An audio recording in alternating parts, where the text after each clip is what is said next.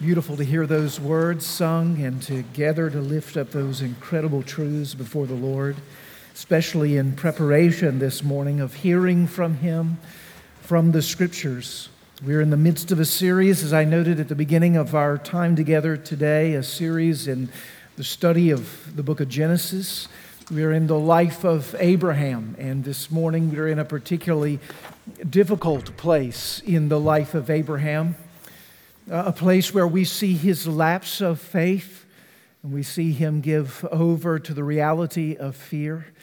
And I believe far too often we see a mirror of ourselves in this passage. People who profess one thing often with our lips and may feel particularly bold on a Sunday morning singing Rock of Ages, but who on Monday morning find those same besetting sins right there with us. By God's grace, it's our hope and prayer today that we might be able to say by the end of our time together, we've met with the living God and we are forevermore changed. Towards that hope, let's turn our attention now to Genesis chapter 20, beginning in verse 1. From there, Abraham journeyed toward the territory of the Negev and lived between Kadesh and Shur, and sojourned in Gerar. And Abraham said of Sarah, his wife, "She is my sister." And Abimelech, king of Gerar, sent and took Sarah. But God, He came to Abimelech in a dream at night and said to him, "Behold, you are a dead man, because of the woman whom you have taken, for she is a man's wife." Now Abimelech had not approached her, so he said, "Lord, will you kill an innocent people? Did he not himself say to me, 'She is my sister,' and she herself said, 'He is my brother'? In the integrity of my heart, in the innocence of my hands, I have done this." Then God said to him in a dream, "Yes, I know you have done this in the integrity of your heart, and it was I who kept you from sinning against me. Therefore I did not let you touch her. Now then, return the man's wife, for he is a prophet, so that he will pray for you and you shall live. But if you do not return her, know that you shall surely die, you and all who are yours." So Abimelech rose early in the morning and called all his servants and told them all these things, and the men were very much afraid. Then Abimelech called Abraham and said to him, "What have you done to us? And how have I sinned against you that you brought on me and my kingdom a great sin? You have done to me things that ought not to be done." And Abimelech said to Abraham, "What did you see that you did this thing?" Abraham said, "I did it because I thought there is no fear of God at all in this place, and they will kill me because of my wife. And besides, she is indeed my sister, the daughter of my father, though not of the daughter of my mother, and she became my wife. And when God caused me to wander from my father's house, I said to her, 'This is the kindness that you must do to me. At every place to which we come, say of me, he is my brother.' Then Abimelech took sheep and oxen and male servants and female servants and gave them to Abraham and returned Sarah his wife to him. And Abimelech said, 'Behold, my land is before you. Dwell where it pleases you.' To Sarah he said, 'Behold, I have given your brother 1,000 pieces of silver. It is a sign of your innocence in the eyes of all who are with you, and before everyone you are vindicated.' Then Abraham prayed to God, and God healed Abimelech and also healed his wife and female slaves, so that they bore children. For the Lord had closed all the wombs of the house of Abimelech because of Sarah, Abraham's wife. The grass withers and the flower fades, but the word of our God will stand forever." Amen. Let's pray together. Our Father in heaven, having heard these words right now in the presence of your people, knowing that your Spirit abides with us. We now ask you to open up our hearts to behold the wonderful things you have planned for us in this word. And that this word would become to us a living word, a sword that would pierce through bone and marrow all the way down to the heart. And in so doing would bring conviction and challenge. Oh, and yes, please, comfort. We need your grace in this moment. Apart from you, we can do nothing. But with you, all things are possible. Come, Lord Jesus, and glorify yourself. We ask it in your holy and precious name. Amen. Well, it was a couple of years ago now where I had the great privilege of officiating a wedding of one of my dear, dear friends. Known him for over 25 years. In fact, we met at the very beginning of our 11-year-old all-star baseball league that began in Jones County, Mississippi. And I remember, in fact, as I was reminiscing with him, in fact, not too long ago, a little bit about that season. Something particularly sticks out to me because it was a season where the Lord really taught me a lesson. One of the fears that every young baseball player has, those of you who have played ball and maybe know this firsthand, is there's a fear, especially when you're young, of the baseball itself. In case you don't know this, baseballs are hard. They're very hard, and when you get hit by them, they hurt. And somehow or another, I had managed to not get hit by a baseball until I was 11 years old. One of the very first times I stood up to the plate that season, I got beamed right here. And as I walked away limping to first base, my whole life around baseball changed. My mechanics at the plate the rest of the year began to completely shift from what they ought to be in order to be a faithful, solid hitter in baseball. I began to stand further away from the plate. I began to drop my elbow in fear, losing all of my power, undercutting the ball rather than swinging level. I was stepping away from the ball rather than stepping towards it. The average plummeted. My RBIs were nothing. It was a terrible season. And by the skin of my teeth, I think only because the coaches knew that if I ever got my act together, I'd be an okay baseball player. I made it into the All-Star League that year, but I kind of limped in. And I realized that something needed to change. I realized something that I would have to learn over and over and over throughout the course of my life. And that is that if we experience fear and we give in to that fear, that bad habits often develop because of it. We're actually at a very interesting section in the life of Abraham. Some of you, as I was reading this text, thought, is Nate re-preaching a sermon that he gave just a few weeks ago? Because I remember distinctively reading a text like this where Abraham had gone into a place and had said that Sarah was his sister rather than his wife, and she had done similarly with him as his brother. And no, you're not going crazy, but no, I'm not re-preaching that sermon, so don't worry about that. That was back at the end of Genesis chapter 12. Different place, moving into Egypt, but same old story. He has gone back to his old ways in the context of this passage. He is, like me, as it were, gotten afraid in the moment of pressure at the plate. And instead of just bad habits developing, he has actually had besetting sins develop. And the soul mechanics of his spiritual life are in grave need of correction. Because he has decided to opt for fear rather than faith. He has cast his lot with human wisdom and strength rather than God's promise and presence. And not surprising in the context of this passage, we see him utterly fail. But not surprising in this text, we see God utterly succeed. In the midst of this exploration of Genesis chapter 20, I want you to have your mind tuned towards and your eyes peeled for Abraham's fear and faithless plans, God's faithfulness and perfect redemption. I want you to have your kind of mind focused on that and your eyes peeled for Abraham's fear and faithless plans, but God's faithfulness and perfect redemption, because we're going to see both of those in spades as we look at Genesis chapter 20.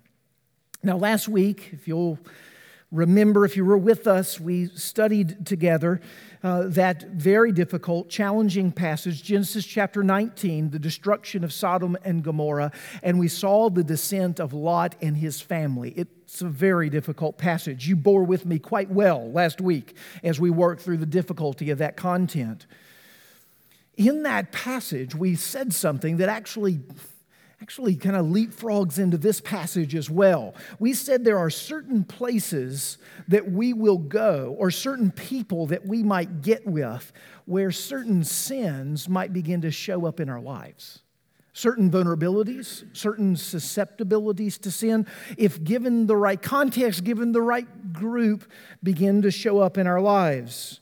Some of you this week were very kind in emails and in conversations to simply note, hey, I've really been thinking about that point. And I've noticed that sometimes when I get out of routine, sometimes when I've had a great success, sometimes when I'm in the pain of suffering, those are the points where I tend to have struggles and particular vulnerabilities to certain sins in my life, the so-called besetting sins, the ones that the writer of Hebrews says entangle us easily. Well, what we see here in this passage is that Abraham has a certain context where he has a besetting sin that reveals itself. And the context is moving to a new place. When he goes to a new place and he has a fear of possible danger, he's got a strategy to deal with it. Here at the opening of this passage, he's moving from the Oaks of Mamre, where we've seen him in the last several chapters, and now it is that he's come to the territory of the Negev between Kadesh and Shur, to the place of Gerar where Abimelech is king. And just as he did back in Egypt, back in Genesis chapter 12, he's got this strategy that he comes up with. And it's a strategy that's been developed out of the fear. He tells us what that fear is in no uncertain terms in verse 11. He says, I just don't think there's probably fear of God in this place. And when I get in there, they're going to kill me. The fear is they're going to get his neck. They're going to have him. And he's got to do something in order to protect himself. And so he comes up with what seems like an ingenious plan. He says it there in verse 13. I'm just going to say that Sarah's my sister, and Sarah's going to say that I am her brother. It's a very simple, straightforward plan. It's a strategy that is worked throughout all of the ages. In fact, we see it very commonly in our own day and time. You know it. It's called lying. Some of you have used this strategy before. I will admit to you, I have used this strategy before. Guilty as charged. Now, I think Abraham would actually take issue with my charge of lying. You see, he's more slippery than that. If you actually look in the passage in verse 12 of the text, he tells us, listen, Abimelech, I know this seems very hard and difficult and confusing to you, but yes, she's my wife, but to be quite honest, I really wasn't telling a lie, technically. She is my sister. She's the daughter of my father, though not the daughter of my mother, and she became my wife. Oh, he's a sly one. Notice he's got it all worked out in his mind. He's rationalized it to the point that it's not really a lie. It's not so much that I told a falsehood about my relationship with Sarah, for she is my sister. I just didn't tell you everything about the nature of our relationship. That's right, modern politicians don't have anything on Abraham when it comes to the slipperiness and the slyness of these words and the wanting to parse them and define them so specifically. But of course, when we begin to move through the motivations and the intentions of Abraham's heart, and we actually begin to move past that parsing of words, we see the intentions and the motivations of his heart. And it's sometimes the way we communicate with each other if we're not honest here in this room. is that we'll tell a half-truth that's meant to lead you to some whole falsehood. You see, he was telling a half-truth, but what did he want Abimelech to hear? He wanted him to hear a complete falsehood. He wanted to pull the wool over his eyes. He wanted to deceive him. We know that that's Abraham's motivation and intention, that he wants to protect himself, and he wants Abimelech to draw the conclusion that essentially Sarah's available. She's my sister. Now, as we look at this, we might think to ourselves, why would he do this? What's going on in his mind? Why would he do such a thing? Well, this is the spiral of besetting sin. This is the rabbit hole that we tend to fall down in the midst of our deceit and our desperateness to protect self.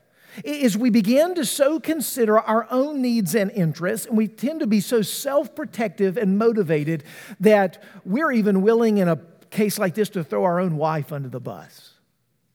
That's exactly what he does in this passage. I mean, right there in verse 11, I'm just worried that they would kill me. You hear any concern for Sarah there?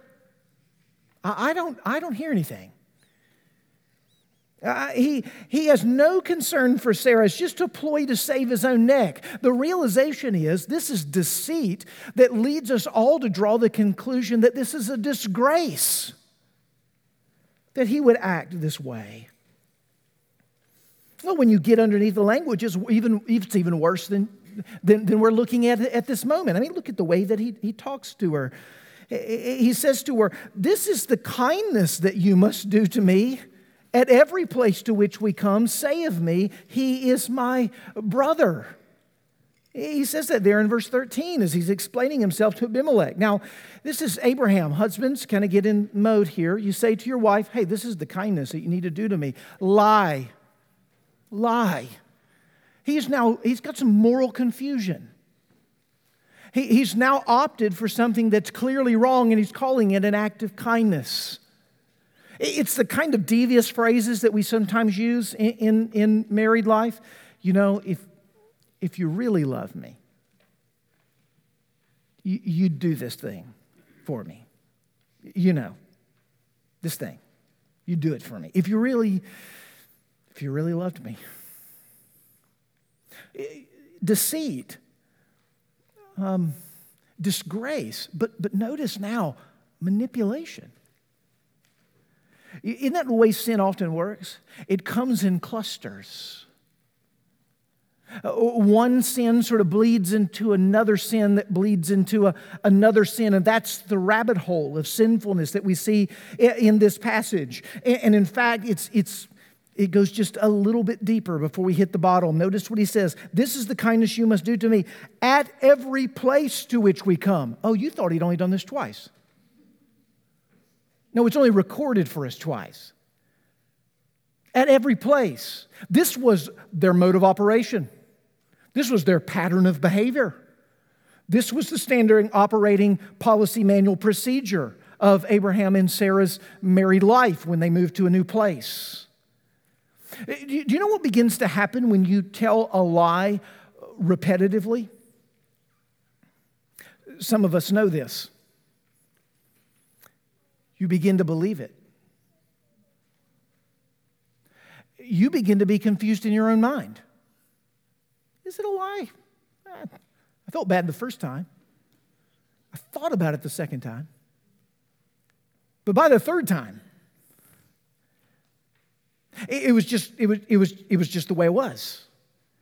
By this point in the context of the passage, it's undoubted that Abraham himself is confused. You see that in the explanation that he gives to Abimelech. He is stumbling all over himself to make sense of why he did what he did. Isn't it remarkable in this passage? A Canaanite king is on the moral high ground over Abraham. How could you do this thing to me? Like, all right. I thought Abraham was the one who was supposed to be living in righteousness. Deceitful, disgraceful, manipulative, and then repetitive. Now, we can feel that pretty quickly in the text, can't we? Because we have relationships and family members, and we have experiences that lend to that. There may be something that I would argue is even more grievous in the context of the passage that we would probably skip over if it wasn't just raised up for us to see it. And the fact of the matter is this: Abraham seems to have no consideration of God or the promises that have just been given to him about a son. There's no mention of it. Now, in case you ever get deeply discouraged, as I do, about how forgetful I am of the promises of God, Abraham has just had the Lord himself visit him in the previous chapters, like with 2 angels, and hung out at his tent for a while, ate some great food, got prophecy from them, and said, within a year, your wife is going to have a child. And then we read a page or 2 over within the context of this year, and he has just sent his wife into the clutches of a pagan Canaanite king. And there's no mention of the promises of God. There's no mention of the coming son that has just been given. It's like the promises of the Lord are so distant from him. Why? Because he's so full of himself. He's so full of himself. Not even a whisper of what it is that the Lord has just spoken to him. And if you can just put yourself in the shoes of the passage for just a second, what if Abimelech had actually had relations with Sarah? That's the position Abraham has put her in. What if she'd conceived? Remarkably, in the doubt of Abraham, in the self-consuming nature of Abraham, not only has he thrown his wife under the bus and compromised her own purity and integrity, but he has indeed ditched the entire redemptive plan of history in one fell swoop. And so from the beginning and the end of this passage, we see nothing but Abraham, who is lauded as the man of faith, described as a prophet. The first time we read the word prophet in all of the Old Testament, right here in this passage. A man of God. And what do we see? All-consuming fear, faithless plans, utter failure. Now, before we move on, it's appropriate that as we sit in this text to just apply this to our lives for just a minute. Because how many of us, myself included, have fears right now that rack our minds and our hearts? That maybe in the safe haven, under the means of grace, in this moment where the Spirit is work, where there's closeness to the Lord, that maybe even right now you're sensing as His Word comes to you, but by Monday morning or Tuesday will feel somewhat distant, and you'll go back to those racked fears and anxieties and worries that sometimes are paralyzing you. What would it look like to not go through life always strategizing how to maneuver around your fears in human wisdom and strength, but to instead face your fears with God's wisdom and strength? What would that look like? Well, I want to just suggest 3 things to you in the facing of our fears as we walk through our normal life and even brainstorm for a second about what it might look like if Abraham had done these things.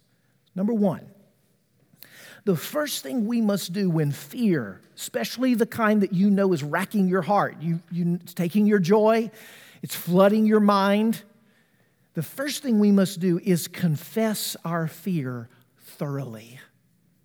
Confess our fear thoroughly. I'm going to admit something to you because I think it's probably true for you as well. When someone asks me, Nate, are you fearful about that? Oh, no. I'm not fearful. The Lord, He's with me. His promises, and right? I just start preaching and telling you things about truth, and I'm afraid. And I'm afraid. Maybe you have a little bit of that default that's there. Not the humility impulse that says, yes, I'm fearful. I need to go to the Lord in confession. And not just the surface level confession. This week we're talking about some health concerns, and one of you, sweetly, like me, you don't particularly like going to the doctor, right? say, I just don't like going to the doctor. And then when I ask myself that question, why don't you like going to the doctor? Well, I don't want to receive any bad news. Why don't you want to receive any bad news? Because I don't want to die. So you don't want to go to the doctor because you don't want to die, but you actually need to go to the doctor so that you might not die. So there's this, conundrum that you're in. But what I named as the fear is I don't want to go to the doctor, but what's the real fear? What's the fears underneath? The fear underneath is actually a spiritual issue that needs to be addressed. What's going on? I give that just simply as an illustration. Confess your fears thoroughly. Now, for many of us, we can't just do that on our own. We sit at our dining room table and we fret. We often need other people to speak into our lives. It may be that your fears are not being addressed and not being confessed thoroughly because you're trying to do it on your own. When we get into our own heads and we allow our fears to get louder than anything else, sometimes we need someone from the outside to share with us, to pray for us, and to intercede for us. There is nothing more beautiful than someone to pause and put a hand on your shoulder and to pray for you in the midst of your fear. But friends, they'll never be able to do that if you don't tell them you're afraid. And you'll never begin to receive the relief that God intends for you to enjoy if you don't confess your sins and your fears thoroughly. Second thing that we need to do is we need to speak to our fear truthfully. We need to speak to our fear truthfully. I love what Martin Lloyd-Jones said years ago in his book, Spiritual Depression. He said, a lot of the issues that we face in life are because we listen to ourselves rather than speak to ourselves. Your heart is a liar. Your heart is a liar. Think of all the things that it says to you throughout the day. Think of all of the shame and the guilt that it levies your way.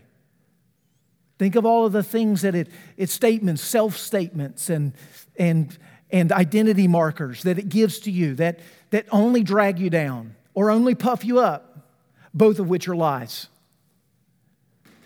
Speaking the truth to ourselves helps us shut down the babbling of our fear. It allows us to be able to say, listen, here's what God's word says. Listen to this, fear. This is more true than what you're telling me. And it dispels the lies that the fear is trying to speak to us. When we confess our fears thoroughly, we open up ourselves to be able to gain a voice to speak to our fears truthfully, whether it's from our own voice, reading the Word of God through the power of His Spirit, or coming from someone else.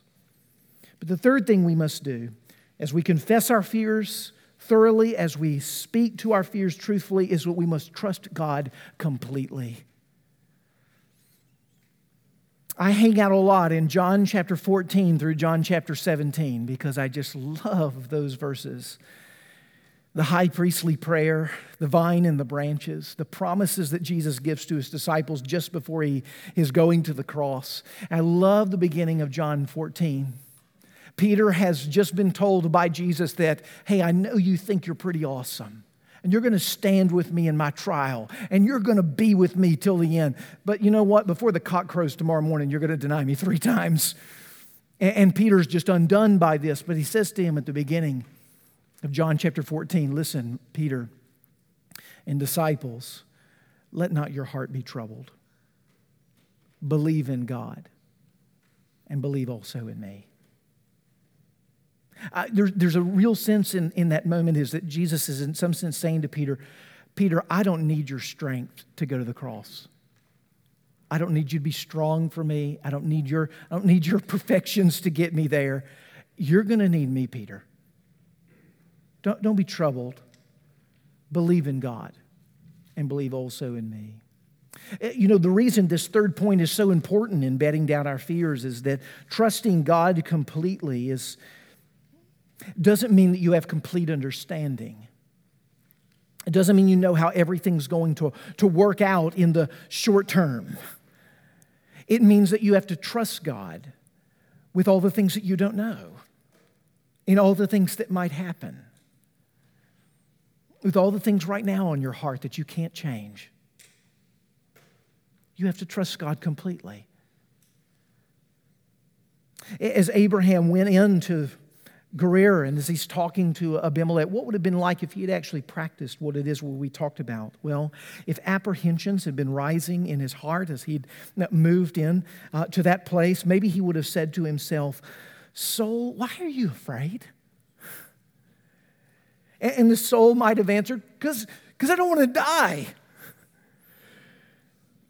And then he would have been able to speak the truth to his soul. Look to God and remember all that he's told you. Do you remember how he told you that he's going to make you a blessing to all the nations of the earth, Genesis 1-3? Do you remember that he's promised you a child through Sarah in Genesis 15, and that he just stood before you only days ago in person to assure you of that promise after your last lapse of faith, so that you would know actually the timeline within the year this child is going to be born? Don't you remember that you were in this exact situation in Genesis chapter 12 when you were going into Egypt just a decade or so ago? And do you remember how poorly that went? But do you remember how faithful he was? You think you could trust him this time? Might that have changed the unfolding of Genesis chapter 20 if those things had been to the forefront of the consciousness of his heart and his mind, rather than flooded with the fears that were all around him? Trust in the Lord with all of your heart, and lean not on your own understanding, but in all of your ways acknowledge him, and he will make your path straight. Do you see, what Abraham really needed is not to trust his own human maneuvered solutions. He needed to trust the God who is always the solution. The God who is always the solution. He didn't need to change the circumstances. He didn't need to overcook it or overthink it. He needed, in faithfulness, to trust what God had already said to him, and to trust the God who is always the solution. And that's what we see in this passage. Immediately in the midst of this mess, what is it that God does? Well, he comes to Abimelech in a dream. Now, you might half think Sarah, his wife, has been captured by the king. You might think, you go, I'd probably go tell him. I might should come clean. Maybe I should come up with a plan to save her. I don't see any of that of interest in this text. What I see is, in the mess that Abraham has made, God intervenes through a supernatural dream to a pagan Canaanite king. It's God who comes in the midst of this. He is the one who intercedes for his people. And notice what he does in his intercession. He is the one who protects the godly seed. He is the one who protects the godly seed. There is Abimelech, now married to Sarah, but we're told in the passage that he had not yet touched her. Do you remember what God said in verse 6? Yeah, you haven't done it because I hadn't let you. I restrained you. Friends, are you ever more encouraged in a moment like this that God is not enslaved to our will, but actually often works against us? Isn't that a beautiful thing? He works against us oftentimes because he knows what is right and good. He intercedes for his people. He works against their will. He protects the seed. And notice he even creates a plan to save Abimelech. It's a really frightening moment when Abimelech is having this vision, and the first words he hears from God is, "You are a dead man." That's a bad day, friends. That's a bad day when God comes to you and he says those words directly. But he says there's a plan. Abraham is a prophet. He can pray for you and intercede for you. And if he does and you give back his wife, then you will be saved. Notice Abimelech follows those instructions to a T.